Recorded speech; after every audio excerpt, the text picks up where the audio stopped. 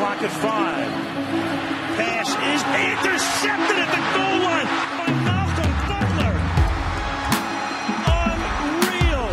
Rainbows high and deep into the end zone, and it is caught for a touchdown. A leaping touchdown catch. Here he goes. He'll be chased and he is gone. 97 yards. Oh, what a way to start. Does he get both feet in right here at the end, Jim? What are they going to roll it? He caught it. Touchdown. He did what? He did what? He runs to the 50. He runs to the 40. The guy is drunk, but there he goes. We are seeing another spectacular effort by Marino, who fires. Touchdown! Oh, that's loose. Allen steps up. Jumps over the defenders to pick up the first. Says a prayer. Stop it! Oh, please. What a catch! That's insane. That's insane. The game's final play is a Wilson lob to the end zone, which is fought for by Tate with Jennings simultaneous. Who has it? Who they give it to? Touchdown!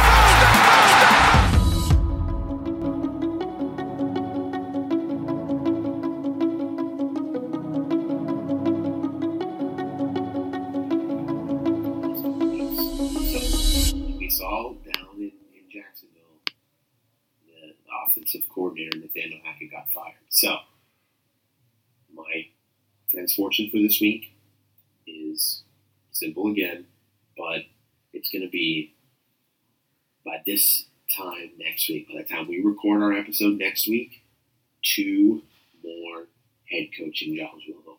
There will be 2 more firings in the NFL. I'm not going to pick which ones they are, but you will see 2 teams get beat so convincingly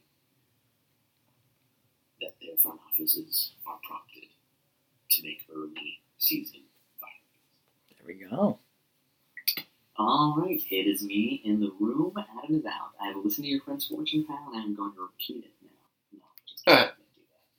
I hope you react strongly when you hear that next week. My friend's fortune going to that Sunday Night Football game we just discussed. The injury to Melvin Gordon is obviously a big deal. I said that, but talking about Keenan Allen, I shouted him out when I was talking about Allen.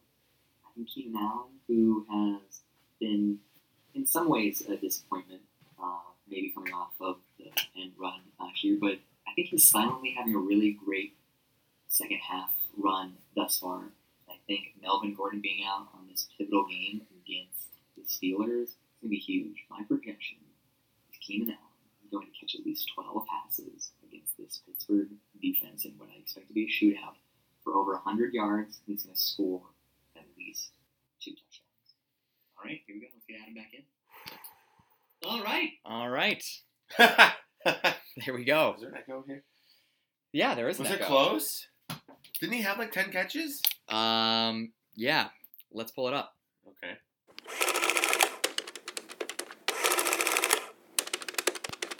All right, stat guy. Oh man, 14 catches, 148 yards, and 1 touchdown. Hang on. I'm gonna make an argument that this should count. Okay. Because, so I wish I would have said score. 'Cause he Right. also caught a 2-point conversion. Oh, did he really? Yes. And that doesn't go under the catches. So he kind of had 15. I mean, technically had 15 catches. Okay. So. I give it to you. I give it to you. mean- I think you get it. I think that's your second right It's one. my third right It's one. your second. Hello, everybody. Welcome to Simultaneous Catch. My name is Josh Lapping. I'm Adam Jeffrey Rossi. How are we all doing today? Hope you're doing well. And see, here's the thing: is every time I want to go specific, but don't. What I was gonna go specific about was right, and Okay. every time that I go specific, and I'm like, I probably shouldn't. It's so way off base, and it's just how it happens. So you 'Cause I would've- thought I was- McCarthy? I was- You would have called McCarthy? I was gonna say that Arizona's gonna beat the Packers, and it's gonna force them to get rid of McCarthy. Okay. But again, what like, would the second one have been? the second one I was gonna say, who was it? The Jaguars. Okay, I mean, you kind of mentioned that. I was gonna say that because they got rid of the OC, and I thought that the Colts were just gonna run them out of town, losing. Yeah, their that was eighth- extremely disappointing. Yeah, I thought it was gonna be their 8th straight, and I thought they were just gonna get rid of Marone. But Okay. but he was obviously McCarthy was let go on Monday. Josh's he was birthday. fired for those on. of you who He was know. fired on Sunday. Was he right really? after the game. Was it right after the game? Right after the game. See, I don't even. Oh, that's right, because you were texting me and you said McCarthy out. Titans pull out the win or something like that. Yeah. God. But regardless, so he was let go, and then obviously we're recording on Wednesday, and you were like, yesterday you were like, we'll just record tomorrow. And I was like, well, it gives me more time. It's like, somebody could be fired. True. Okay, that makes sense now. Yeah. Okay. So obviously the McCarthy news, we can talk about that a little bit. Yeah. I was more surprised at the reactions from people than I was by the news, because you and I have been talking about this for weeks now. Yeah. And we've thought it's been a long time coming, and so have a lot of fans, but a lot of analysts and other people that I've seen talk about this have been very confused and have said he didn't deserve this and he deserved better. And I mean, obviously, I feel like this is going to be I think we should delve into this. Yeah, because, totally. All right, there are two paths I want to go down with this conversation real fast. I want to talk about whether or not he deserved it, which I feel like I want us to be more objective than I think we have been, because obviously we've both been pretty vocal, like you said, the last handful of weeks about how we felt he should have been fired. But I want to delve a little more into it. Yeah. I also want to talk about, there have been, particularly I think, ex-head coaches. Tony Dungy comes to mind. On Sunday Night Football, he said they done him wrong. They shouldn't have fired him mid-season. They should have at least they should have at least let him finish out the year. Yeah. So I want to talk about that, whether or not I feel like that was a mistake or that was wrong. So let's talk about a little more objectively whether or not we think he should have been. Yeah, and should gets really into more subjective than objective. Sure, you're right. But I think that they let's rephrase the question then. Let's say, was this firing just? I think so. I think that, he's been around long enough and he's had enough of mediocrity in times where we didn't think that he should have to warrant this. But I don't think it was about, I think it was less about, is this right for Mike McCarthy and was it right for the Packers? Because,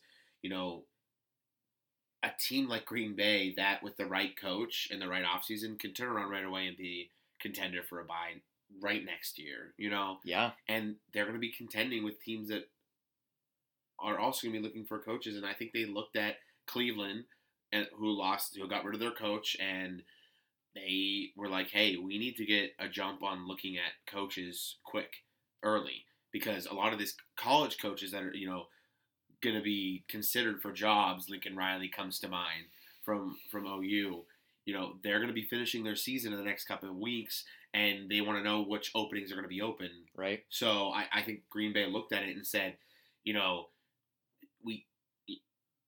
I think that they were willing to hold on to McCarthy to see if he could do a Aaron Rodgers run the table thing like they've done before. And when they lost to Arizona, it was like, okay, we're pretty much done now. I mean, if you look at the playoff percentage thing, Cynthia Freeland of NFL Network does her projections and things like that, her game theory, and I think that they give the Packers like a 4.5% chance of making it. So I thought it was like 4% before they even lost. Well, but regardless, I just think that this loss really put the nail in the coffin on their season in terms of playoffs, and Green Bay said, all right, we're all in for next year. We need to get a jump on these coaches for the next season.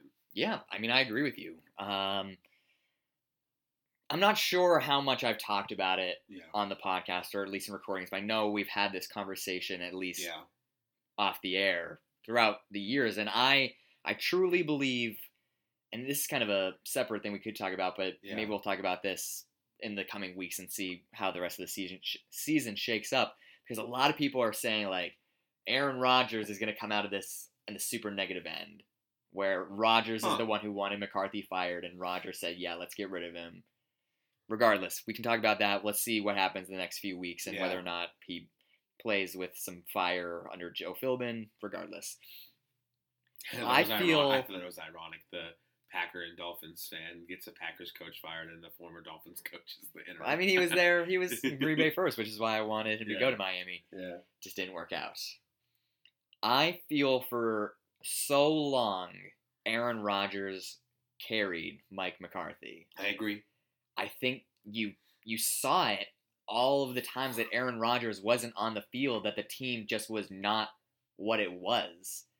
I feel like we can go back to the year after the infamous NFC Championship game against Seattle. Yeah. When after that game was when Mike McCarthy gave up play calling for a pretty short amount of time. It was like half a season.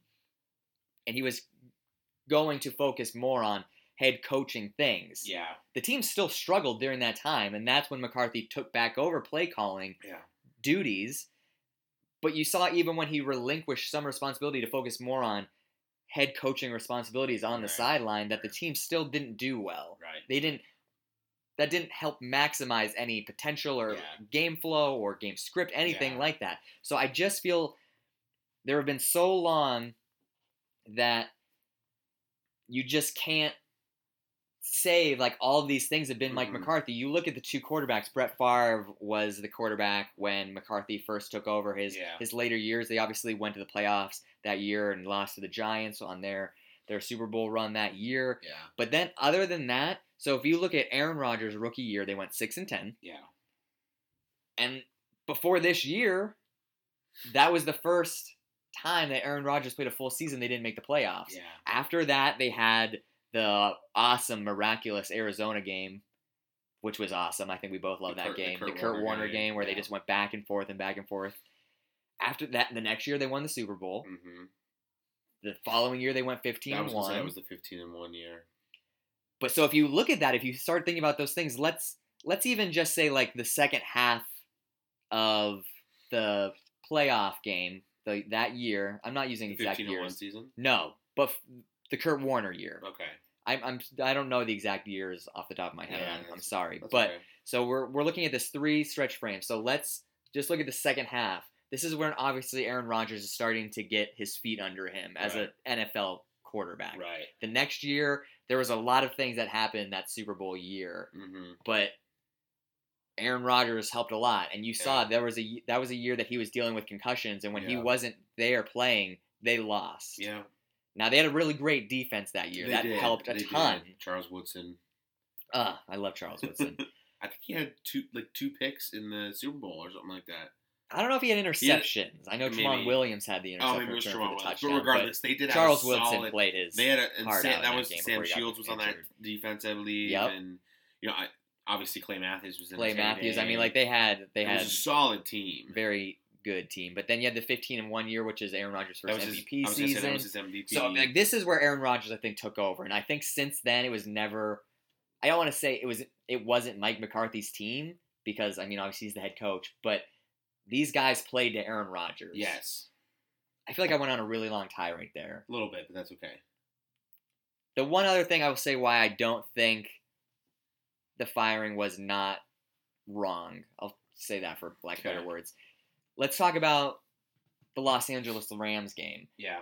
Tramon Williams, who we just talked about, came out and said, "We have 12. Why didn't we go for it?" So when a player that's not even on the field, that's not an offensive guy. Right.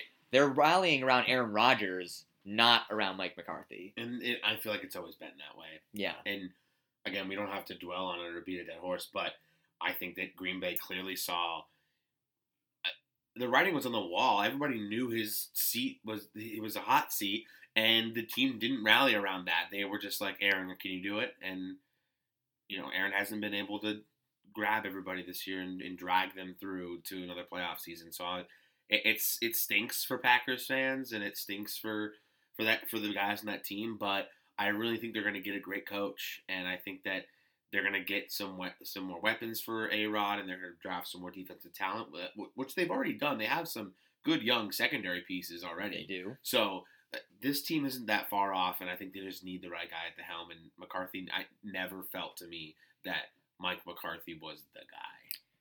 Just to wrap this up, you and I discussed this last year. We said, is Mike McCarthy going to be fired at the end of the season? And he wasn't. But you're right. But we discussed this then. Yeah. So. All right. Yeah.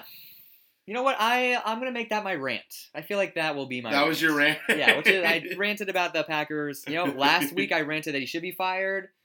This week you're ranting. It was ranting that they made the right call. All I'm right, going to turn that over to you now. So that was rant recall. Now I have a rant. And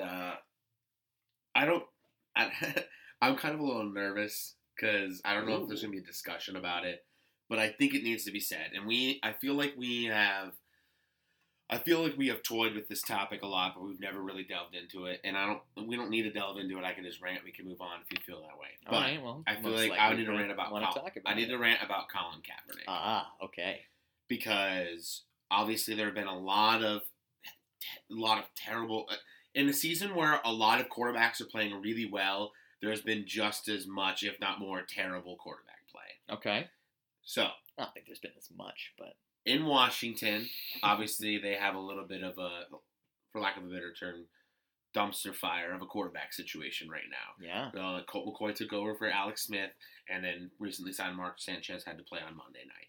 Now, Colt McCoy broke his leg for those Colt McCoy broke his leg. So there's something in the water. Well, also, another crazy thing about it, though, Colt McCoy broke his leg and still went back on the field to lead their first scoring drive. Oh, my God. Which is wow, amazing. But, so, I didn't realize that. They asked Jay Gruden why they didn't sign Colin Kaepernick and if they would consider. Mm-hmm. And Jay Gruden said he signed Mark Sanchez instead of Kaepernick because he fit the offense better and they didn't want to change what they did. Okay. They wanted a guy who had done what they do already before. Sure. Now, here's the rant. First of all, to that argument... You're not going to rant about Josh Johnson? We'll get to that. Oh, okay. First of all, this part of the rant, that's bogus. It's absolutely bogus. And we can post links in here because I found this. There are people who brought up on the internet plays and tape on Colin Kaepernick doing almost identical plays that Mark Sanchez was doing all Monday night. It was the same exact plays.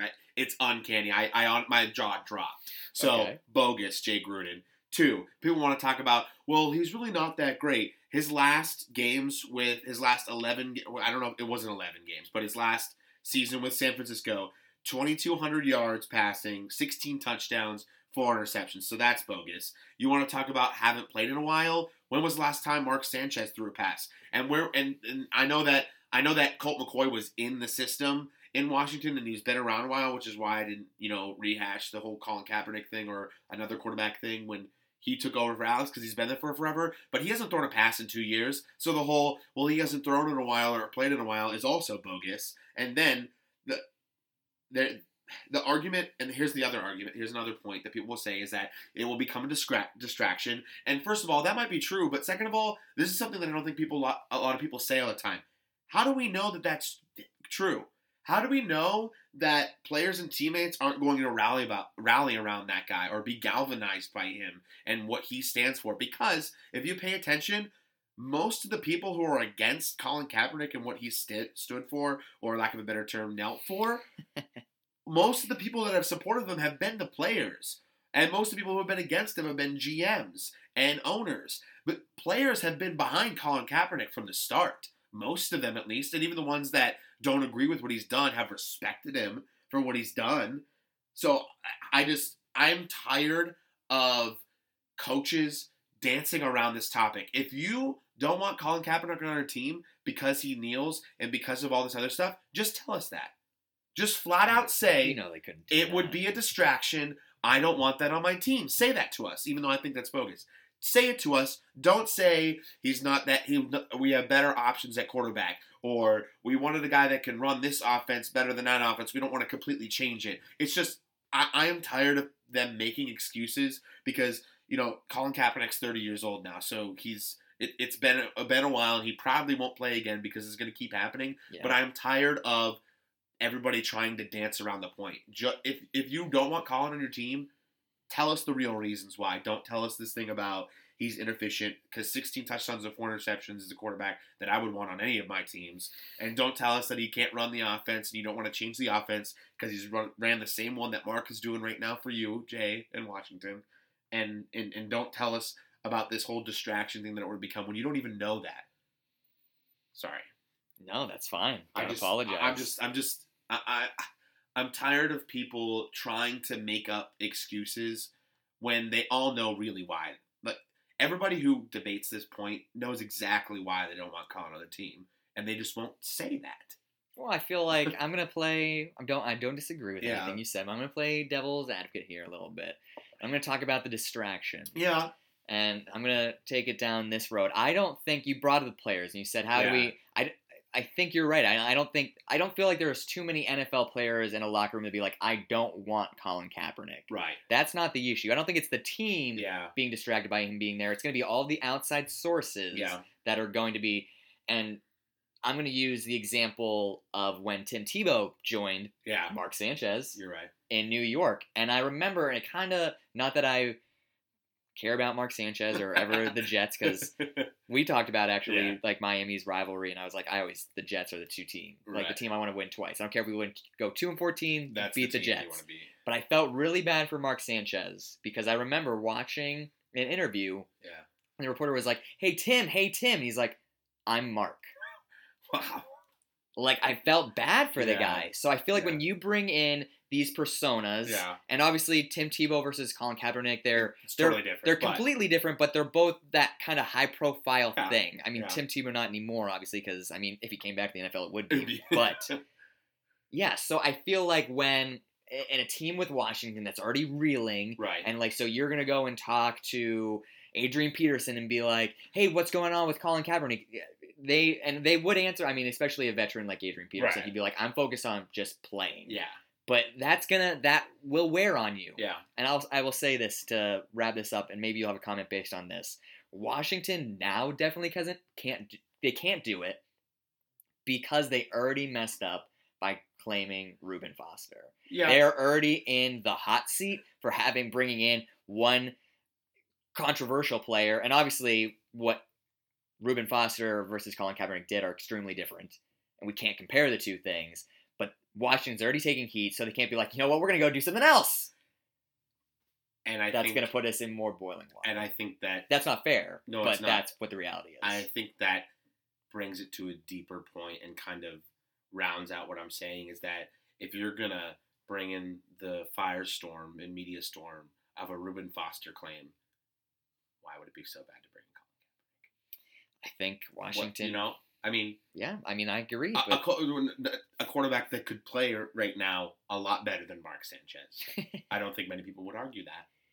I mean, we'd have to see what Colin could do. Obviously, we would have to see it, but at the same time, I feel like the potential would be higher. I'm going to say I think many people would confidently pick Colin Kaepernick over Mark Sanchez if you're just looking at quarterback play. Hopefully. But we'll see what happens. And you can disagree with me on this, but hopefully you would never have to be in a position to do that. That's my take. I mean, I am kind of on the camp that Colin Kaepernick didn't do what needed to be done to get it done on the field his last year, but he played in the Super Bowl. Regardless. Yeah. I feel like that is a good transition to a pretty heavy topic that I feel like we're going to talk about here. So, obviously, we were just talking about Reuben Foster being claimed by the Washington Redskins. Now, for any of you who don't know, Reuben Foster was a middle linebacker drafted by the San Francisco 49ers. Mm-hmm. He has had a few incidents with domestic disturbances, domestic abuse, domestic violence. Yep. He was cut by the 49ers after an arrest. Mm-hmm. Was it 2 weeks ago now, or was it just last week? It was 2 weeks ago. 2 weeks ago. He has not yet played, but he was claimed. So, in some ways, even bigger news than that coming this past weekend was Kareem Hunt, running back for the Kansas City Chiefs. Former running back. Running back. You're right. He was cut. So, earlier this past year, during the offseason, there was an altercation in a Cleveland hotel that was caught on film between a group of people, including Kareem Hunt and a young woman who I'm not even sure if her name has been published, but I don't know it. I don't think it was. Regardless, there is footage of Kareem Hunt getting pretty physical. It would make sense that it was because the video's been out now, but I'm sure they're not really broadcasting the name, right? But regardless. Getting pretty physical with this young woman in a pretty violent, graphic way. I haven't watched the full video, but I believe he kicks her. He does. He does kick her. So, yes, Kansas City, after the NFL and the Kansas City Chiefs received this video footage, They both acted pretty promptly. Kareem Hunt was put on the commissioner's exempt list. Mm-hmm. The Chiefs cut him. He's cleared waivers, meaning no team did claim him. So he is a free agent, and it's going to be really interesting to see if a team does claim him next year to be on their roster. And it will obviously depend on how, everything goes in terms of legally. True. If there's any charges. Well, I mean, the police didn't. There was no arrest. There was no Well, kind of filing. I don't know if I would like to be corrected if I'm wrong on this, but I believe I saw somewhere that the accusations of this incident when it happened were dropped because I believe they said that the woman involved, the woman in question, said that she was lying about it or something like that, or there was a previous incident with something else where that happened, and that's why nobody was concerned about it leading up to the season. And then obviously this video comes out, and it's obviously the physical evidence, the proof that it did happen. But I mean, I for one, in a league that normally isn't on the right side of these issues, I for one applaud the NFL and especially the Kansas City Chiefs, who just cut bait right away. Yeah. And said, this is just, we don't stand for this. This is wrong. And in an NFL that allowed guys like, his name is escaping, or Greg Hardy to return to the league after everything that he did, and a league that allows people like Washington to claim a guy like Reuben Foster. Now, obviously, they're pending legal battles, but still, a league that allows domestic abusers to return again and again and again. I applaud, finally, a team saying no. Okay. I think that's important. I think that's very important because regardless of what people want to say with, not innocent until proven guilty, blah, blah, blah, blah, blah, I think that it's way past time that we start taking the victim's side or the accuser's side than vice versa. Because it's always, especially with the NFL and sports and pro athletes, it's always take the pro athlete side because we don't want to see them stop playing. But I think that it's finally time to give some power to the voices of the ones saying, this happened to me, and it needs to stop.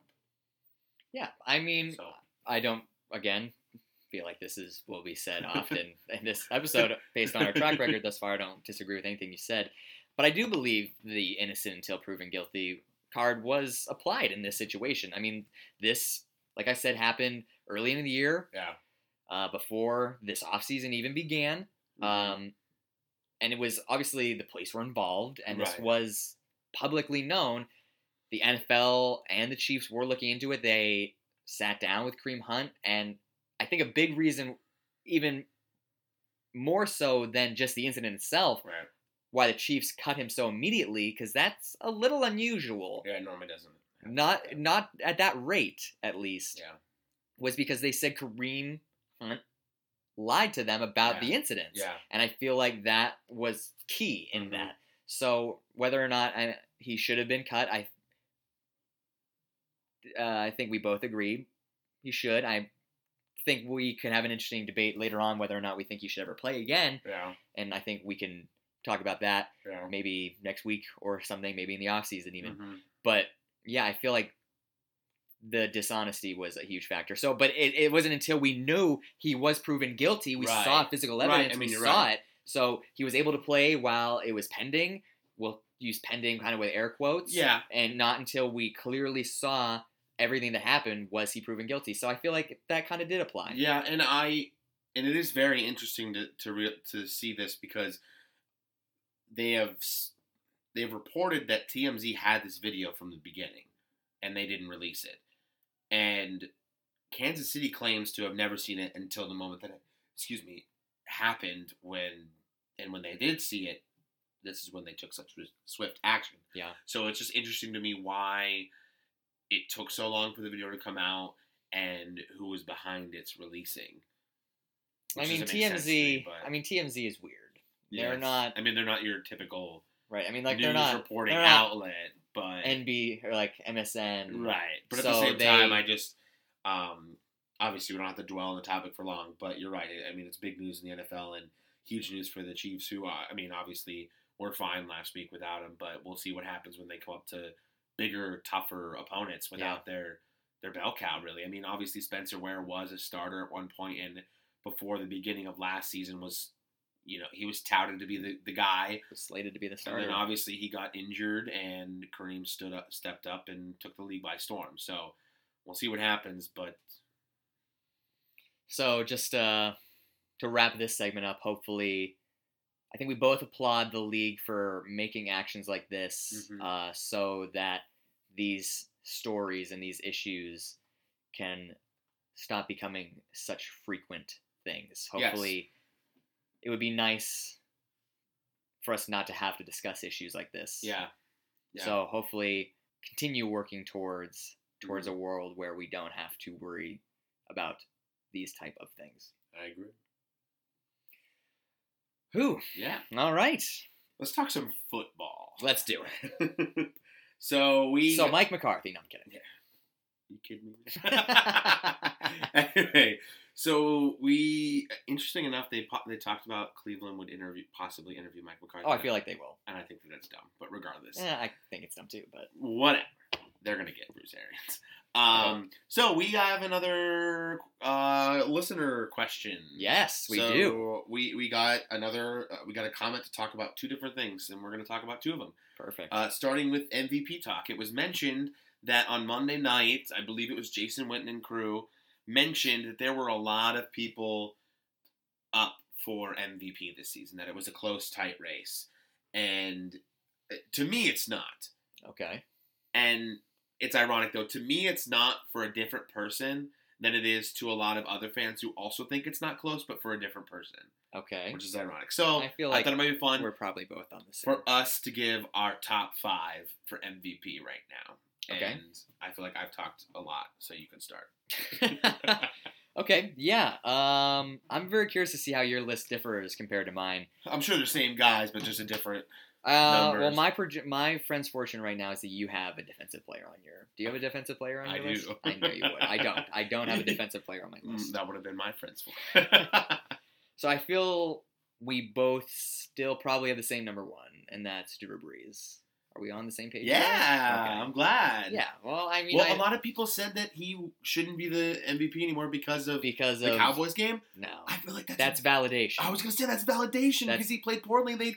Exactly. When Drew Brees did nothing, that team did nothing. And I don't think a lot of people look at that enough when they're looking at their MVP. That's how it should be. It shouldn't be based on stats. Exactly. It's whoever is making their team get the job done. I agree. And so I feel like, if anything, and I've already said, and you said you agree, but the Thursday night fiasco, New Orleans getting just trumped, I don't even know if that's a word, but we're using it as a word, by Dallas is validation that Drew Brees is the MVP. He's extremely valuable to New Orleans. I mean, you can talk about maybe you're like, no, Alvin Kamara, but he didn't do anything, so you can't say that. And I feel that running game. There have been games where Kamara didn't really do much, and they still won because Brees was going. Right. So, yeah, I don't have anything else to say about that. All right, I'm glad Drew Brees is my number that. 1. Now, I feel like we're going to differ. I mean, Drew Brees, Drew Brees, and I feel like because everyone, for the most part, is talking about Drew Brees versus Pat Mahomes. Yeah. I don't have Pat Mahomes as my number 2. I don't either. I have Phillip Rivers. Phillip is on my list. All right. He's not number 2, but he's on my list. He's on number 4, actually. I have Phillip Rivers as my number 2. Okay. Kind of a similar argument to the Drew Brees. People are not paying attention to him. People aren't talking about Phillip Rivers, and I have been talking about Phillip Rivers, I feel like, the entire year, but I'm okay with it. I love it. Yeah, I mean, I feel like, especially on Sunday night, as a great example of Melvin Gordon went down, so you're like, what's going to happen to this Chargers offense? And they had no running game. Justin Jackson, excuse me, did get some very key runs as the game was winding down. He scored a touchdown. And so they got that rolling, which was really great to see. But Phillip Rivers carried that team. Yeah. He got them back into it. You're right. And I feel like that's just what an MVP does. I agree. Now, the reason I have Phillip Rivers at 2, I'll talk about in a moment. Uh-huh. Number 3, I do have Pat Mahomes. I feel like it's hard to argue against Pat Mahomes, at least being in this conversation. He deserves it. He deserves being in the conversation. He's in my top 5. I believe you. But the reason I don't have him being number 1 is because we've seen games where Pat Mahomes hasn't been a star they've just cruised. Yeah. It wasn't like it was like really close or Like, they just eked it out. Right. There have been games where Pat Mahomes has been subpar, and the Kansas City Chiefs have crushed it. And there's just so many weapons on that team. It's hard to separate what's Pat Mahomes and what is scheme and what is right. I know you're a huge advocate of that. So my number 4, and I you can see it here. I originally had it 2, and I moved it down. Is Mr. Andrew Luck. All right, I like that though. I do. I like that he's on your list. He's not on mine, but I like. He is on my list because I feel like he, like Drew Brees, he like Phillip Rivers, and like Pat Mahomes, he's still obviously the quarterback. He's a linchpin, but Andrew Luck's what makes that team go. I mean, you're absolutely right. In their early struggles, Andrew Luck was clawing that team back into it. Constantly, they weren't pulling it off, but he was getting them to make it look like it wasn't as bad a game as it was. Yeah. He is obviously, except for last week, which was, we've already said, it was disappointing. It was a bad week. It was a bad week, but that happens. So the reason I took Andrew Luck down from 2 to 4 and put Phillip Rivers up, I don't necessarily agree with this, but it's because of the win-loss thing. Okay. So Phillip Rivers' team is highly up there. As much as you and I have sort of ratted against the whole win-loss record shouldn't be as much, I do think it is a component because if you're that valuable to your team, you win your team some games. You know what I mean? Sure. And while Indy is still 6-6 and they're right there in the thick of it, for sure. I feel like they're LA going to get has almost a bye. I feel like they're going to get it done. My 5, I kind of cheated here. Okay. Because at first I put Todd Gurley. Okay. And I believe that. But I feel like you absolutely cannot take away anything that Jared Goff has been doing this year. He's been pretty great. And it's his second year doing it, so it's proving that it's not just a fluke. He can play. And I'm glad that we've officially shedded all this junk about him being a bust and whatnot, because that should have been thrown out long ago, and I never believed it, regardless. So I'm putting them together, kind of the whole Dak and Zeke Rookie of the Year thing, because I feel like they both make each other go really, really well. I feel like if Todd Gurley had a different quarterback, he wouldn't be performing as well, and I feel like if Jared Goff didn't have Todd Gurley, he would not be performing as well. So I'm going to kind of cheat a little bit and say those two are together. If they were to win, I do feel like, unfortunately, it's going to be skewed to the quarterback. Okay. So Jared Goff would get a top spot over Todd Gurley. But I put Todd Gurley first. Yeah. Because I feel like he helps Jared Goff a little bit more than Jared Goff helps Todd Gurley. Yeah. We have 4 of the same 5. Okay. Obviously, so we know Andrew Luck is the difference. And it's going to be that defensive player. So let's hear it. Breeze is number 1. All right. Gurley is number 2. Oh, all right. Tell me about it. Because here's the thing, and this is nothing against Jared Goff, because I think Jared Goff is excellent. It's just when Todd Gurley doesn't get going, they've struggled. So I thought the same exact thing until I was like, hang on, we saw that miraculous Monday night and Todd Gurley didn't do a ton. But even that, Jared was pretty darn good. But even again, like, Andrew Luck's on your list and they just laid a goose egg. So I mean, there are games where, I agree with you. But at the same time, it's just, I just didn't want. I was like, maybe. For me, it's because he doesn't just line up in the backfield and get a handoff. He lines up in the slot. He lines up out wide sometimes. They run him on sweeps and out of the wildcat, and they just use him all over the field. And if Todd Gurley isn't on that offense, I'm confident it's still a good offense and a competent one, but it is not this world beater, put up 54 points on Monday Night Football to win a game type of team. So It's just, he is so valuable to that team. All right. Number 3 is my defensive player, Aaron Donald. Okay. And I toyed with Khalil Mack. Nope. But wrong. Mac's been out for so many weeks, and he hasn't been as crazy as he was to start the season. You're right. Whereas to start the season, he was a slam dunk MVP pick in my mind. Yes. He just has not been that. I'm really glad you said that, because I would have destroyed that in a second. Well, and you're right. It's just, I as much as I love Khalil Mack, and he's still very valuable to that football absolutely. team, not most valuable. But Aaron Donald is, as a defensive tackle, like at the top of the league with sacks, and he's got all these batted passes, and I mean, another thing you look at that I don't think a stat people look at enough is tackles for loss. He's just constantly in the backfield in the best way, because sometimes you could be in the backfield all the time, but you like overshot the play. Sure. So not only he's just a tank, but he's so smart too as a player. It's just he is clearly the anchor for that team, and he's been the Defensive Player of the Year like 20 years in a row now, and he's probably going to win it again, but I think he deserves to be in this conversation. Obviously, he's at 3 for me because I'm a defensive guy, and I needed to have one on my thing, but I think he deserves to be in that conversation. Yeah, it's definitely hard not to. I think even more than tackles for a loss, which is extremely important, it's the amount. I'm gonna say this incorrectly, but it's an amount of time that he spends pressuring. How often quarterbacks feel pressured by him, because even which doesn't always necessarily not result to anything. Much. It doesn't necessarily result in an incomplete pass. It does oftentimes, not necessarily, but it's so pivotal. It's so important. And what's funny is that he has all these pressures. He still has a high total of sacks too. Yeah. So it's just he's getting it done on all levels, and I just think he deserves that recognition. So he's at number 3. I'm not going to argue. Number 4 is Phillip Rivers, and I think that he deserved it to be at like the 5 or 6 and kind of on the fringe of it most of the season. But that game at Pittsburgh, when I went back because I didn't watch it live, when I went back and watched, because I have Game Pass, when I watched all the plays again through, because I watched the condensed version, so it's like 30 minutes to watch a game. But when I watched that game, I was like, this is without their best offensive weapon, and he's just doing it. He's putting that team on his back, and as important and good as Melvin Gordon is, to see you be able to beat a team that, as much as we can't really figure out Pittsburgh, they're still a good football team. For sure. Because they're right there. It's impressive. And his wife is reportedly pregnant again with their next kids. They can.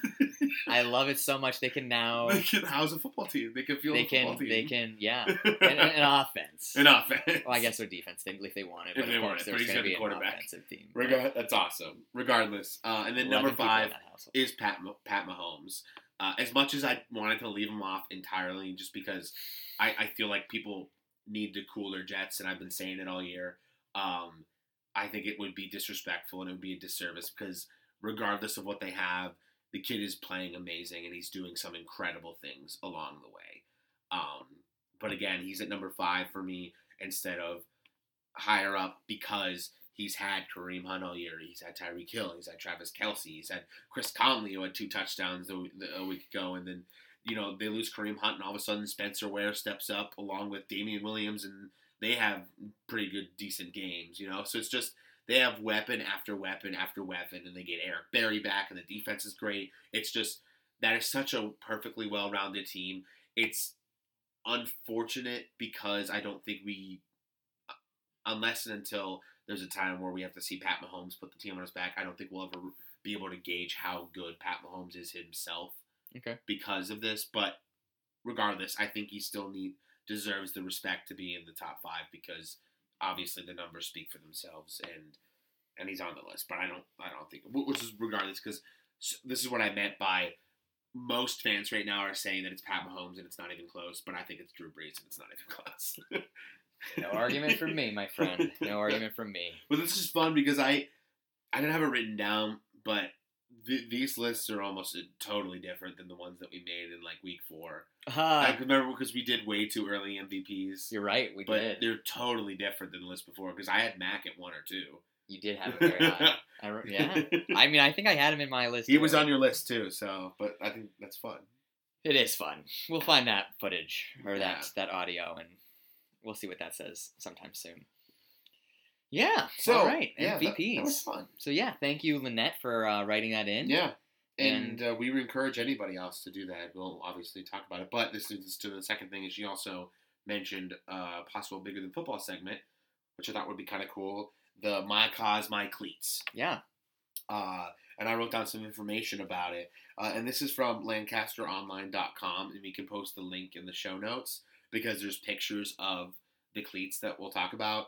But so for those of you who don't know, My Cause, My Cleats started a few years ago because the players wanted to wear specific cleats during the games, but which at one point was not allowed. I think it's still not allowed, or was it? It's allowed for this. I think it's. I don't want to just say it's a month because the month just started, but it's for a certain amount of time. Okay, but regardless, but it used to be illegal. Yeah, it used to be completely illegal no matter when, and players would wear cleats of their favorite charities during warm-ups. So, and then they would change into the shoes. So, but regardless for how long they wear them, they wear the cleats at some point. and they are normally designs for their favorite charities or movements and things like that.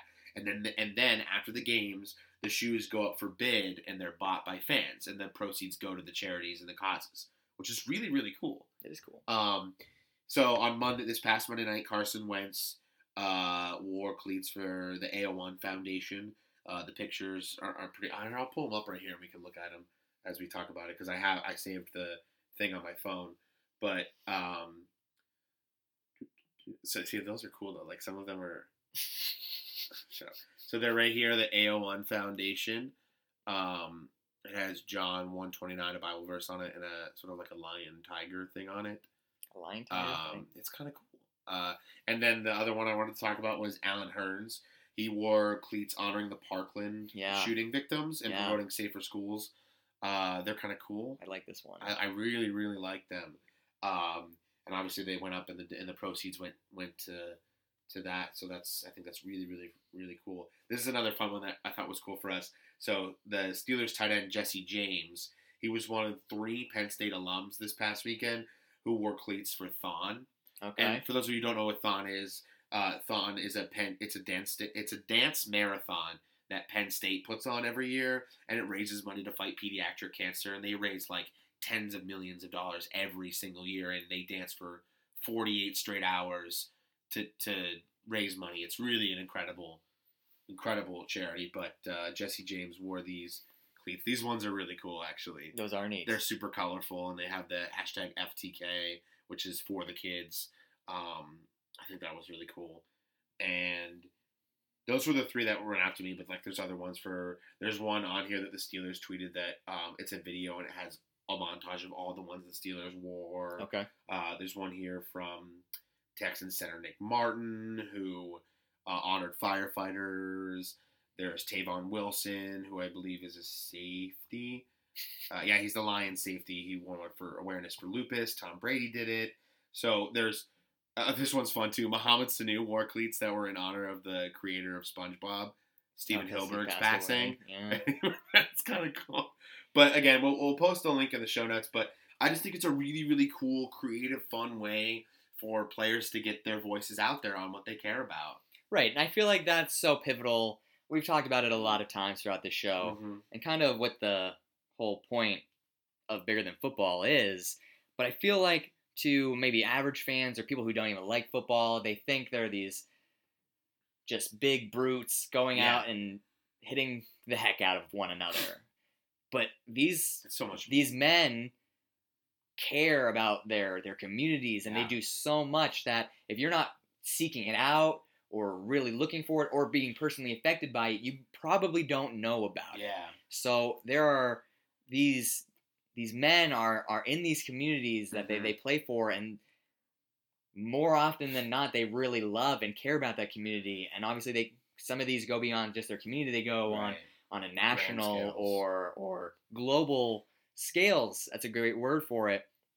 And they want to make a difference. So they're not just big, tall, muscular guys beating the crap out of each other for a paycheck. Yeah. They make differences. That, I mean, they do that, but they care and they make differences. Yeah. And so I feel like a lot of the times a negative stereotype of football is that it's just these people who don't care. Yeah. But I think that's extremely far from the truth. And we've talked about that, but I 1,000% agree. I think it's a real great cause. It's really creative. It's cool. They pay these artists to do their shoe designs, and so this is maybe a little bit smaller point to it, but they're supporting local businesses too who do shoe art. So, but regardless, we'll post that link in the show notes because it'll be cool. You guys can look at the pictures. But my cause, my cleats, Bigger Than Football. And if you're really rich and you want to buy an athlete's smelly shoe, I really thought about it. I looked like some of them were really cool, so I kind of looked into it, and they're just like people bid on these, so they get crazy. I have no doubt. But regardless, which is good though for the charities. It's good that it's good for the charity, but not for us. Anyway, we're never gonna own one of these cleats. Moving on to my favorite part of the show. Power rankings. We're going back. God, for just a second. But we're just going back for a second because I promised Josh we wouldn't spend too much time on it. No, But we're coming back for one thing. We're coming back to see the ranking of one Washington and one Philadelphia. Do you want to guess before I pull this up? Yeah.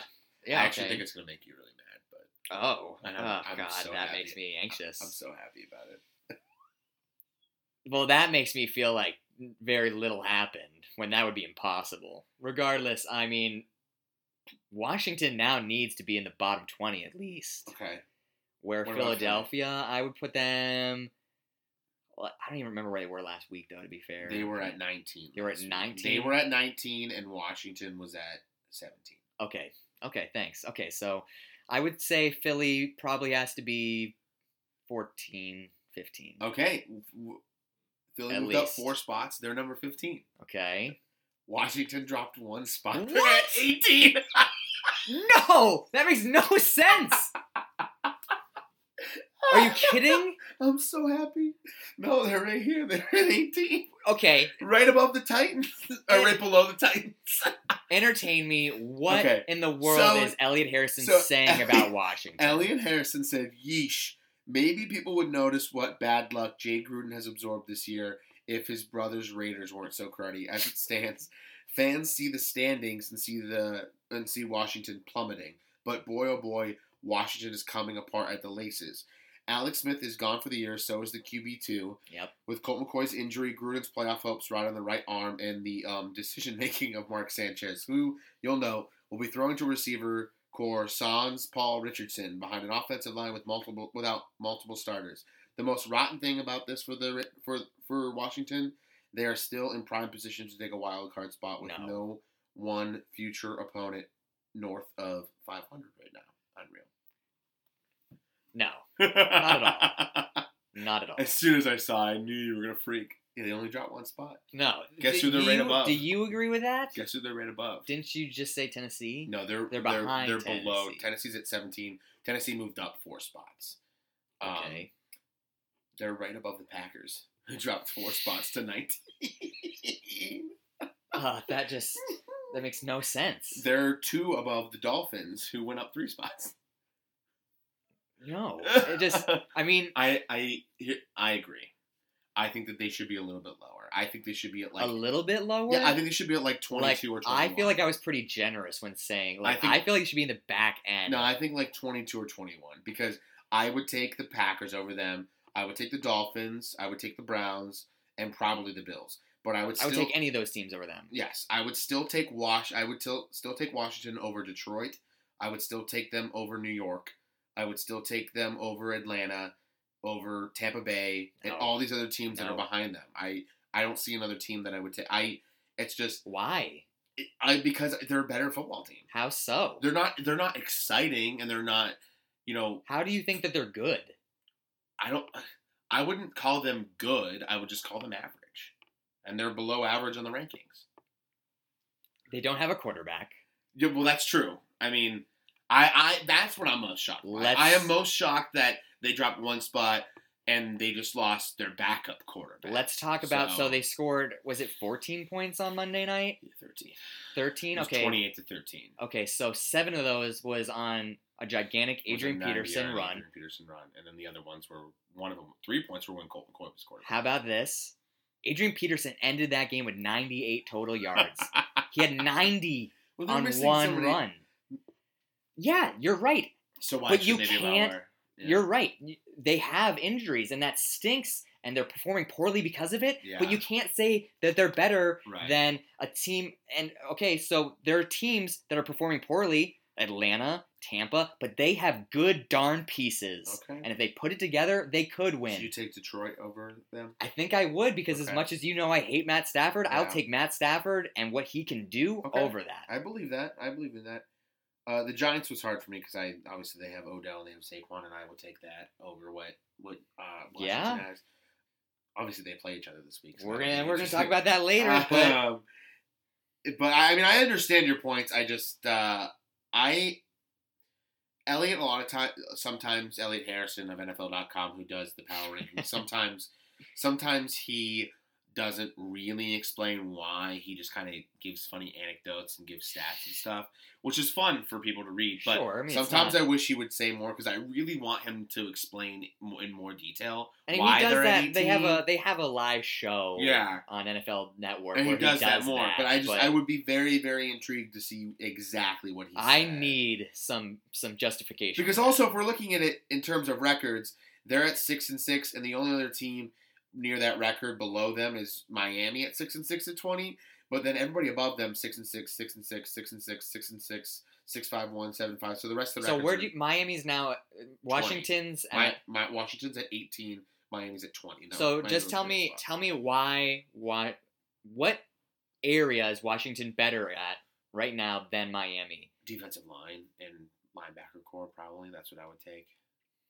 I don't think it's that far apart.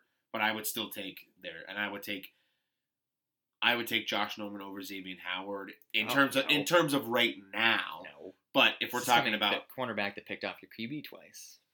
First of all, I only give him one of those because the other one was just a launch at a Hail Mary.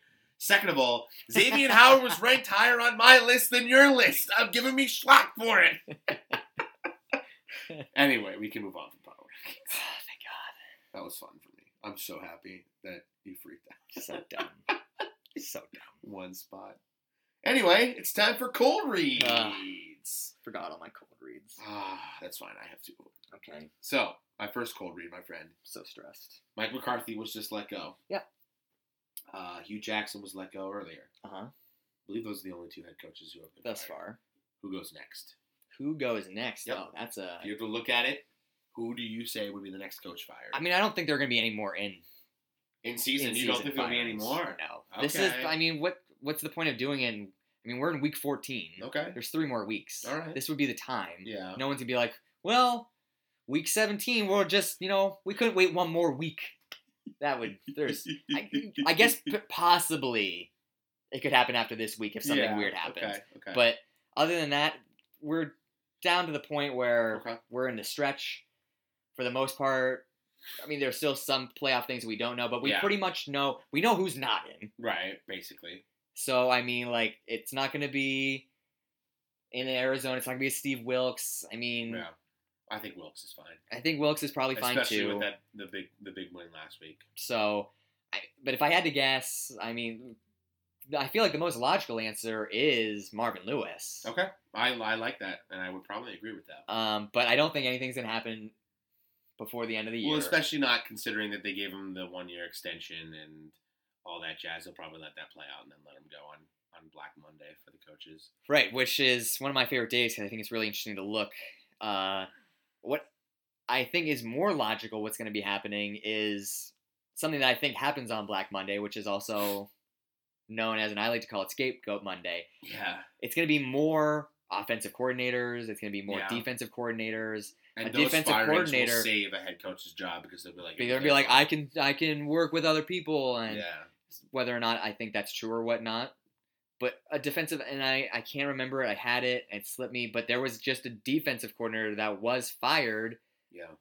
After this Sunday, I believe, was it? I want to say Carolina, but I don't think that's right. Wasn't it Terrell Austin? Yeah, let's just look this up because that guy.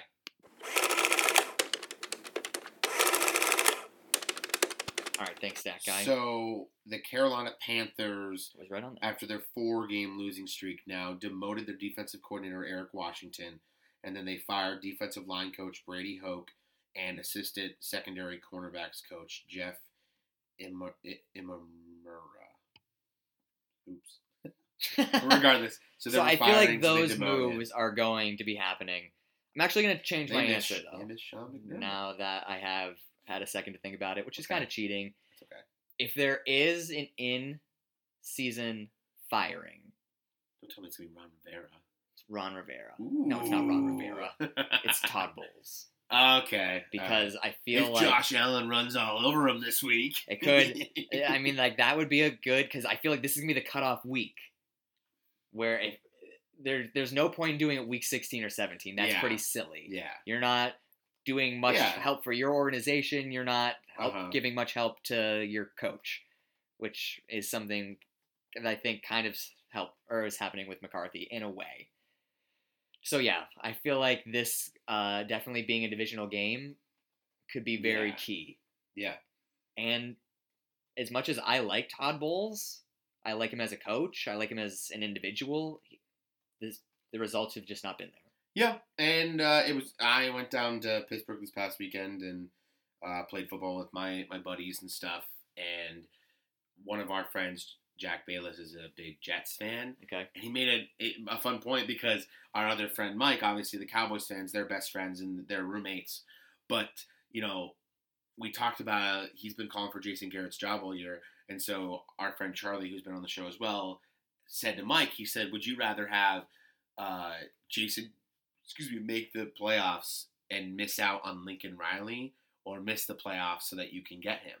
Lincoln Riley, obviously the Oklahoma head coach right now and tied to the Cowboys job a little bit. And he was like, I don't mind Jason Garrett when we're winning football games.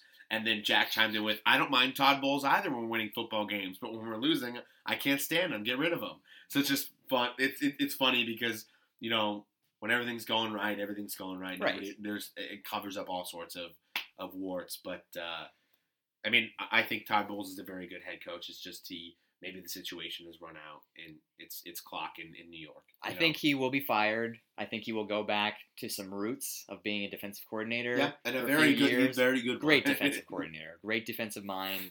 And I think he'll get a shot again. Yeah. Some day down the road. Okay. Yeah. Second question, going to the NFC East, which is probably the most intriguing division in football right now. Okay. Cowboys are 7-5 to the huge upset of Drew Brees. Yeah. At home. And your only pal's pick that was wrong. Yeah. Who would have thought? The Eagles are 6-6 now. Yep. After their big win on Monday night. Second in the division. Third in the division is Washington, reeling at 6-6. Don't care about them. And last in the division at 4-8 is New York Giants, who are really 3 games out of the division lead, and they still get to play the Cowboys, the Eagles, and Washington. Yeah. So, which team wins the division? Does another team get in the playoffs too? Yeah, I feel like it's pretty set the way it is right now. Okay. I said last week I think Washington's at the bottom. Okay. And I think that's going to continue to happen. Okay. I believe that. All right. I do think Dallas is going to win. Okay. But I do think Philly has a really good chance of getting into that playoff spot. Okay. As the wild card. Yep. This week will obviously be... They're only a half game behind Minnesota right now. Yeah. So this week's obviously going to be really huge, and that's not a pal's pick for me, is it? I ask you. Yes, I do ask you. I personally think Dallas will win in Dallas. Okay. So that's going to hurt. Yeah. But if Philadelphia did win, I would change that answer. Which is kind of a... So you think that the division's up for grabs this week? That it's going to be decided this week? Yeah. Like, if Dallas wins, I fully believe Dallas has it. But if Philly wins, you fully believe Philly's got it? They definitely would make it a lot more compelling. Okay. All right. So we'll leave it at that. I like that. All right. Yeah. I'm going to kind of go... I like that you mentioned him, because one of my questions, and this, it's NFL, talking about Lincoln Riley. Do you feel like he will be leaving Oklahoma to join the NFL ranks as a head coach this offseason? Yes, I do. Interesting. I think that he's wanted that for a while. And okay. I think that a fun tie that can't believe we haven't made yet, because we keep talking about him with the Cowboys, is him with the Browns possibly. Yeah. Reuniting with Baker. How great would that be for them? And obviously we both think that they should go Bruce Arians.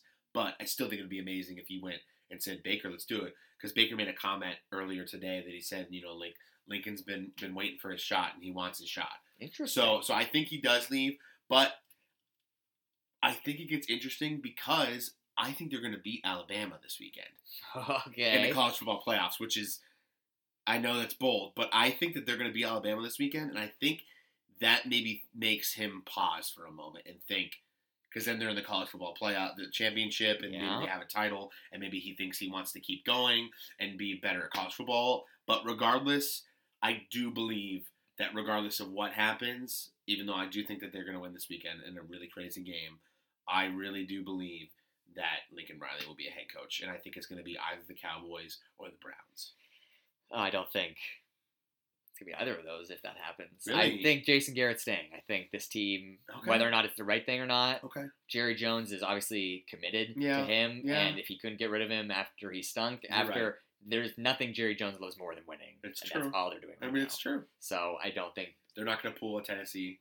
No. I truly, that was kind of shocking for Tennessee, and I didn't disagree with it. 11-5 and winning a playoff game. I don't think Dallas is going to do that. Okay. So, and I just hope like heck that Bruce Arians comes back. Okay. Regardless. So, I think it's going to... Lincoln Riley goes to Baltimore and takes Lamar Jackson. Could be really exciting. I think it's going to be really hard to pull him away from Oklahoma. Okay. Whether or not they do win this week. Right. I think he loves where he's at. I think he loves the power he has. Obviously, actually, I don't even know. I don't know the salary of college coaches versus NFL, but a lot of them make ridiculous amount of money. But a lot of them don't. I'm sure Lincoln Riley is very well paid. Yeah. There are a lot of high paid coaches in the NFL, but most of the time they're pretty they're not that far apart. There's a big discrepancy in college coaches because a lot of the lower schools don't pay a lot. Sure. And I believe it was Jimbo Fisher who left Florida State to coach for Texas A&M has like a 10-year, $100 million contract or like something crazy like John that. Gruden. Yeah. So there are some coaches who make a lot, and Lincoln Riley makes a decent chunk of change. Right. So I feel like the NFL is going to have to throw a really decent chunk of change at him to get him. I think a team would do it. I believe they would too. Especially with the success of a Sean McVay, and even though Kyle Shanahan's teams haven't been a lot of winning the success of his offense with whoever's in it, I think that the age of these young, innovative offensive head coaches is just going to keep rolling. Yeah. All right. My second question is talking about the Pittsburgh Steelers. We talked about them earlier. I don't remember the adjective you used, but it was something along the lines of interesting. So, obviously, with the injury to James Conner, who took over so beautifully for Le'Veon Bell, the injury is now worse than they initially thought. Mm-hmm. They're looking at a 2 to 4 week timetable for him to return. At least 2 weeks. Mm-hmm. So, two-part question. I'm pulling up the playoff picture right now. Does Pittsburgh make it? And if they do, how far do they go? Now, if they do make it, that's going to be right on the edge. Like, that's that later 4 week period where they can be getting him back. Yeah. But how does this shake up? How does this affect the team? So, this answer is completely different based on the fact that Baltimore won this past weekend. Ooh, okay. Because the Baltimore Ravens are going to win this division now. And I love and hate that I was so against the Ravens all year, but this is how pivotal James Conner missing is to me. Okay. Because they go here's the thing about the Ravens go at the Chiefs this week. Now, I don't think that's a slam dunk Chiefs win, especially with Kareem Hunt being out and the Ravens' run defense being incredible. The defense will challenge that offense. So that will be a really fun game to keep an eye on, I think. I think that's one of the more sneaky good games. But they do that, and then they get to be home for the Bucs. And then they're at the Chargers, was tough, and then home for the Browns. Okay. But the Pittsburgh Steelers, they get the Raiders in Oakland. They are in Oakland still. Right? Yeah. Okay, they haven't moved yet. They're in Oakland. They're not in Vegas this week. Yet. But then they have to play the Patriots and the Saints back to back. Yeah. Okay. They have to play Saints in the Superdome. So, if you don't have James Conner for one or both of those games, I don't think you win either of them. And they probably won't. And I don't think that. And I would have considered picking against them even with James Conner. So that's taking out what could happen with the Bengals and the Raiders because you never know when you're on the road, especially not in the black hole. But you mean the Ravens? Against the Raiders is the Steelers record. Okay, you said the Bengals. Because they play the Bengals at home. Oh, okay. I'm sorry. That's what I'm saying is, so you never really know what could happen with that division game in the last week, and you never know where you can go when you go on the road in that environment. So taking those games out of it, that's 2 losses against the Patriots and the Saints that I'm giving them. That puts them at 7-6-1. And the Ravens, I'm giving them that win against the Bucs and the Browns. So obviously they would have to upset one of these other teams. But I think the Ravens win the division. And if you're looking at a Steelers team that's, 7-6-1 or 7-8-1, around that area. I'm looking at teams like the Dolphins, the Colts, or the Broncos who could sneak into the 6th seed. All right. Which is, I feel terrible for Pittsburgh because I do like Pittsburgh. I don't know if I've ever said this on the show, but I've been very vocal about this in my everyday life. I will be one of the biggest Pittsburgh Steelers fans ever once Big Ben goes because I don't like Big Ben. But I don't think you've ever said that. I don't think I've ever said it on the show. I'm a big fan of Mason Rudolph, though, so when they finally move on from Big Ben and hopefully Rudolph gets a shot, I'll be a much bigger fan of the Steelers, but I love most of the people that are on that team. And while not a lot of people are fans of Mike Tomlin, I do like Mike Tomlin. But I think that this is the Steelers were kind of reeling to begin with because we've never really gotten the hold on who they are and what their identity is and what they do. And now all of a sudden you lose the guy who was ironically, someone you relied on more than even a guy like Antonio Brown, Yeah. So I think that it's big. I don't think it'll be in terms of numbers because I think that Jalen Sanders, is that his name? Jalen Samuels will still put up production. I don't see them beating any of those two teams. I don't see them beating the Pats or the Steelers, and I see them being upset by either the Raiders or the Bengals, and that puts them behind the Ravens at this point. And so while I will say this, I just hope that the Ravens see that they've won 3 straight behind Lamar and they don't pull the plug on him. Oh, I don't think they will. I hope that they look at it and they say, we were very inconsistent leading up to this point, and even though Lamar hasn't been perfect, he's led us to 3 straight and put us right back in the conversation, so we should stick with him. I'm going to make a little reference here and see if you figure it out, but how the turntable. Good office quote. Yeah, it wasn't too long ago that I was saying that about Baltimore, and you're like, nope. Yeah, well, hey, like I said, I guess it's my recall. Which is funny because you recalled them once only to recall your recall, and now you're recalling your recall of a recall. Recall cubed. Maybe it'll be squared next week. Maybe they'll lose. They're gonna start Joe Flacco. They'll start Joe Flacco. They'll lose against the Chiefs, and the Steelers will win by 50 against the Raiders, and I'll be like, well. Anyway. Perfect.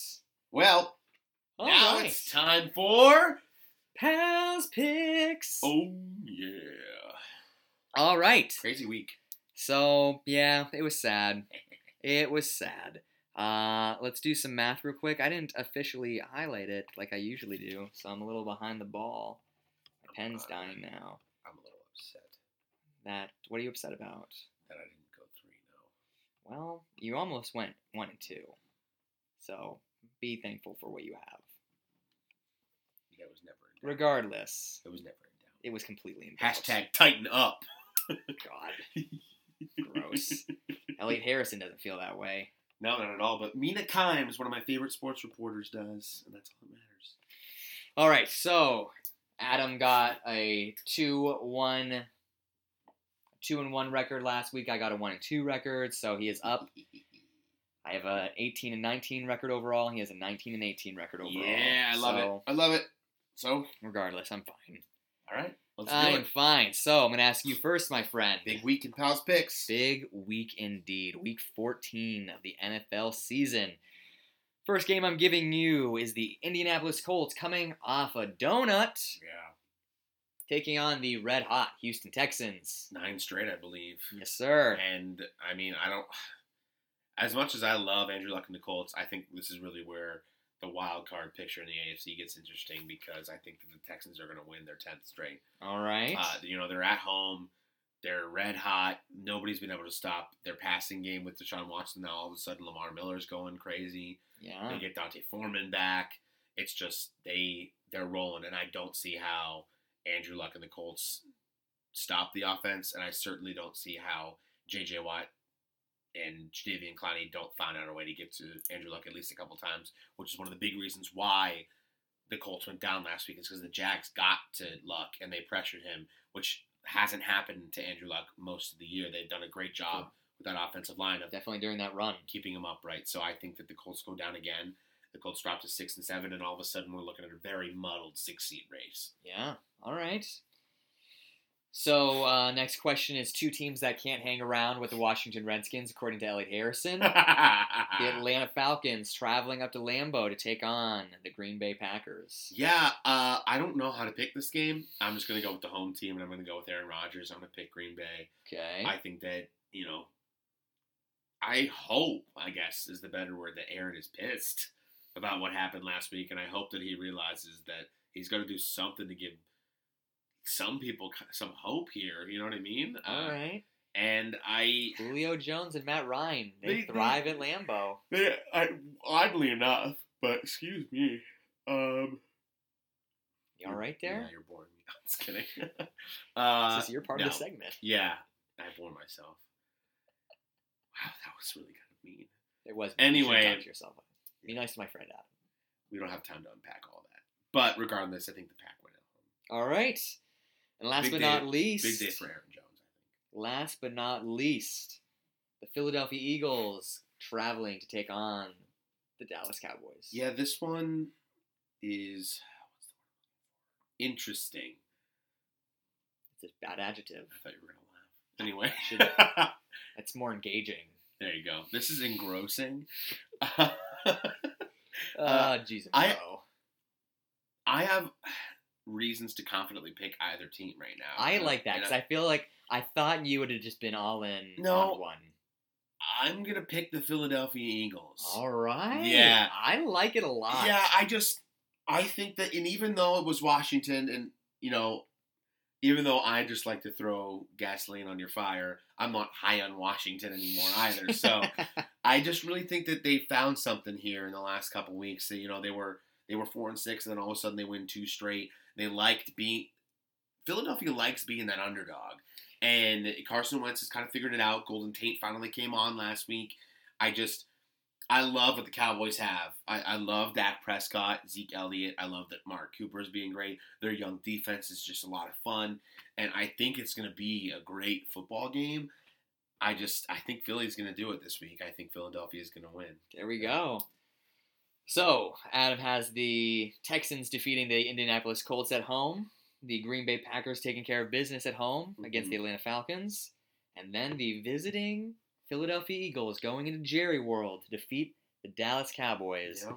And then, based on Adam's picks here, I'm going to have a real interesting opinion on that NFC East next week. Here we go. So, we're going to start with 2 primetime games. I feel like I always give you the primetime games, but whatever. Yeah, it keeps me waiting. I love suspense. We're going to go Monday Night Football. Why don't we start with the non-primetime and we'll go backwards? Let's go in in the order. Monday night now that I Let's said go in the order of what. In the order, we're going to go to Josh's favorite team, Washington. Yep. Who is at home to face the suddenly hot New York Giants? New York Giants. New York Giants. That's all you're going to say? I don't believe in anything at the quarterback. Okay. I think Mark Sanchez is going to throw 4 touchdowns? I don't. Although I will say this about Mark Sanchez, which is fun. I feel like we all have to appreciate this. Mark Sanchez, years ago on Thanksgiving, infamously had his famous butt fumble. It was do you know about this? Yes. It was number 1, the butt fumble, on the not top 10 on SportsCenter for 3 straight years. It's unbelievable. He redeemed himself. He did. The butt recovery. He recovered with his butt. So it's come full circle. Oh, I'll give you that. Washington's the best thing you've done. Wow. And the last handful of weeks. Yes, I mean... He recovered the ball with his butt. It's a wonder why we can't get behind him. Ha ha ha! That was a good one. God, this is what our show has become. Anyway. Yeah, I just don't think Washington is going to be able to hang around. I think Saquon Barkley's going to have a good game. I think Odell's going to do a little bit. Maybe hit some Sterling Shepard.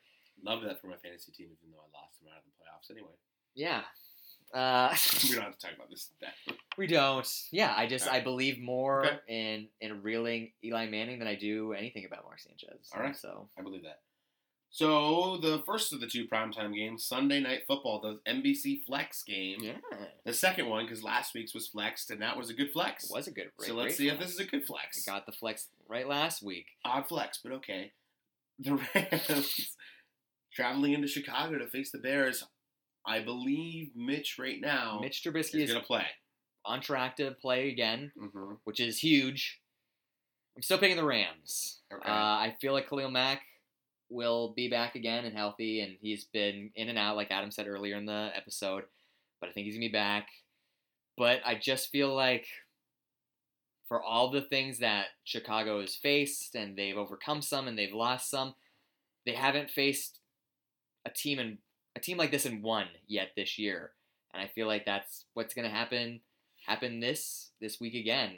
Okay. Obviously, Chicago's defense is better than LA's, although LA is on track to at least be back. Yeah. So you're going to have your bookend corners again. You'll have Talib and Peters on both sides, and I feel like they're going to make life difficult for Trubisky. Yeah. And I've said it before, when Trubisky is pressured, he gets pretty bad.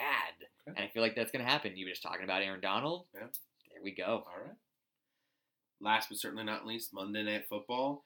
Minnesota traveling to Seattle to face the Seahawks. We've said it once. We've said it 100 times. I'm rolling with it. And Russ, we trust. In Russ, we trust. Yeah, I just think Minnesota's coming off a bad game in New England. Mm-hmm. Now they have to travel to the opposite side of the country. Mm-hmm. It's something that the Green Bay Packers had to do a handful of weeks ago. Mm-hmm. And I think the results are going to be the same. I think they're going to lose to both teams. And I just trust Russell Wilson to get it done. We talked about it briefly a few weeks ago, but Seattle's defense is sneakily good. Yeah. The running game, they run it more than any other team in the NFL. They're the best in the NFL. And not to take anything away against Minnesota's defense, they're very good at stopping the run, but I feel like it's just going to be force meets force. But when those forces meet, I trust in Russell Wilson's right arm more than I trust in Kirk Cousins. All right. I respect that.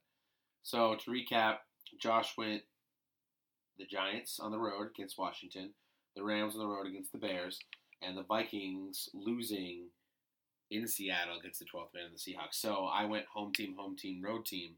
You went road team, home team. There we go. That's fun. All right. Heading into our last segment, Friends Fortunes. Before we get there. Oh, okay. I have a few little tidbits I want to throw in there. Nothing that's going to constitute a segment or anything, but I just wanted to save this for. What do you think I'm going to say? I don't know. It's going to be bad. It's not. Well, I mean, it's going to be engaging. All right, so my wide receiver, Emmanuel Sanders. Oh yeah, that's right. Today at practice, they believe to be a torn ACL. So it's not confirmed yet, but usually when you think that's it, that's usually it. So Emmanuel Sanders right now has 868 yards on the year. Your wide receiver, Demaryius Thomas, still only has 402. Now, when we made this bet, I said barring injuries. You did say barring injuries. I'm still confident. What? I'm still confident. We're going to hold the bet? I'm going to hold the bet that even with Emmanuel Sanders missing a month of the season, DT won't catch him. So what's the yardage right now? The yardage, Emmanuel Sanders has 868 yards. And DT has 402. So DT needs like 300... 400 more yards. He needs, math of money. There we go. Tell me the numbers again. I kind of want you to do this in your head. I feel like tell me the numbers again. You can do this. Tell me the numbers again. Emmanuel Sanders has 868. 868. 402. Yes. So he needs to catch 466 yards. Yep. He has a month to do it. The Chiefs for 466 in a month. If and I did give you this, and I will still give you this. So he has hang on. He has 4 games. He has to average 117 yards. I gave you this. Okay. I told you this. I didn't ever say it on air, but I told you in person. You did. Because Demaryius Thomas was on 2 teams, he had 2 bye weeks. I will give you the average. I'll give you the average at the end of the year. At the end of the year, we'll tack that on. Wow. Doubling down. Wow! I've never seen you be this bold. The last time you were this bold, we were in a bar and you were leaving a number for a girl. I thought you were going to say the time I was this bold and I proved you wrong was when you told me I couldn't do a pull-up. Yeah, well. And I proved you wrong. I didn't want people to hear that. I was just wow, okay. Here we go. For Doubling vanilla down. Coke and what was yours? Cherry Pepsi. Cherry Pepsi. Yep. I love it. All right. My last tidbit that I want to throw out there, because it's fun, is that I'm putting my undefeated fantasy football record on the line. This makes me so freaking nervous. But this time, for the first time since we've been doing this is going to be the first time we've met in the playoffs. Is this a playoff game? This is a playoff game. Oh, I thought it was last game before the playoffs. Nope. I'm even more nervous. This is a playoff game. You and I are in the playoffs. So we're playing each other in the quarterfinals. For everybody who hasn't heard earlier episodes, Josh and I are in a lot of fantasy football leagues this year. And Josh miraculously holds an undefeated record against me in fantasy. This means, and like, it's been like in the last it's been like the last 4 years we've been in fantasy football together, right? Yeah. So this is like well over 20 matchups total. Something like that. So, like, he's beaten me in every single one, and we're in 8. We're in 6. We're in 4. We're in 4. Only in 4 together this year, and so far he's 4-0. He's beaten me in every one. So we play in the first round of the playoffs in one of our Yahoo leagues. It's one of the fun ones where it's 11 on 11. So we have individual defensive players too, which it's been a fun experience. But yeah, I'm really freaking nervous about it. This is the league where I have Josh Allen, and he scored 34 for me last week in a win. So we'll see if he does that again against the Jets. But could definitely happen. I also have Matt Stafford, so I also have Emmanuel Sanders. So I wish I would be able to say I had Demaryius Stafford. I have to figure that one out, but I'm working on it. I think this should be, if we have enough time, this should be another segment where we do like tidbits, because I want to say a couple things too. Okay. I think this should be a segment where we like shoot through some cool things. Sure. But regardless, I wanted to point this out. Somebody, Jeff Eisenbrand on Twitter. What does he do? He's a host of an NBA Twitch account. For those of you who don't know, Twitch is a streaming service where people play video games. I was about to ask what that and you watch it. But regardless, he tweeted out this thread of most tweeted things. And one of the things he tweeted was top tweeted sports games. And this is the top 10. In the top 10, there's 1, 2, 3, 4, 5, 6. 6 of the top 10 are football games. Okay. So I think that was kind of cool for us, is that like people want to ask what the most popular sport. Maybe Twitter isn't the biggest component, or what was the word I'm looking for, measuring stick of that, but for popularity, maybe I think that was kind of for argument's sake, and like it's interesting. NBA season isn't 6 of the top 10 most tweeted sports games. Is this ever, or is this like in 2018? Okay. Yeah. Oh, so it's like, so we did have like the World Series and all of that stuff. Yeah, the World Series Game 5 is listed as 8. NBA Finals Game 1 against the Cavs and Warriors is 4. Okay. Number 2 is the College Football Playoff Championship against Alabama and Georgia, but it's still football. Sure. So 6. Yo, you're right. I thought you were going to be like this week, and I was like, well, who cares? No, I mean, like, right, it's in season. No, you're right. No, this past year, so I thought that was cool. Shout out to the Chicago Bears, who have more interceptions this year than touchdown passes allowed. Okay. Interceptions than touchdown passes allowed. I thought that was fun. And finally, two more shout outs to my team. In the month of November, Tre'Davious White allowed 8 yards receiving, 0.08 yards per coverage snap. Okay. How amazing is that? It's pretty amazing. And the other shout out is Josh Allen, total yards last week, 366. The Dolphins, total 175. Don't call him a bust ever again. 1-0. First of all, against the Buffalo Bills this year. All matters. We'll see what happens in December 30th. I completely believe in Buffalo. But anyway, thought that was fun. That was tidbits. Tidbit. All right, so we're gonna do some Friends Fortune. You're first, because wrap this up. Yeah, get the heck out of here. Don't look at my Friends Fortune. I'm gonna leave my laptop right here. I saw it when you flashed your screen at me. Did you really? No. God. I just knocked it. All right. Here we go. So, mentioning my guy Emmanuel Sanders going down, that stinks. But I'm still confident on my bet, and I've doubled down, and I feel good about it. I'm going to go to another Broncos wide receiver, because last week a wide receiver prediction generously gave it to me, but I feel really, really good about that prediction. I'm going to go to Deshaun Hamilton, former Penn State wide receiver drafted by the Denver Broncos. He's going to have to step up, and I do think so. On his career, since his rookie year, Deshaun Hamilton has 5 receptions, 61 yards. I think he is going to double that this week. He is going to catch at least 7 passes for 120 yards might not score, but he's going to double his current career total. I don't know why I said that so oddly. Sorry. Hope you hung with me. I was thinking through the words as I was saying them. All right, let's get Adam in here. All right, so Friends Fortune week 14. I haven't got one right, and Josh has gotten 2, not 3.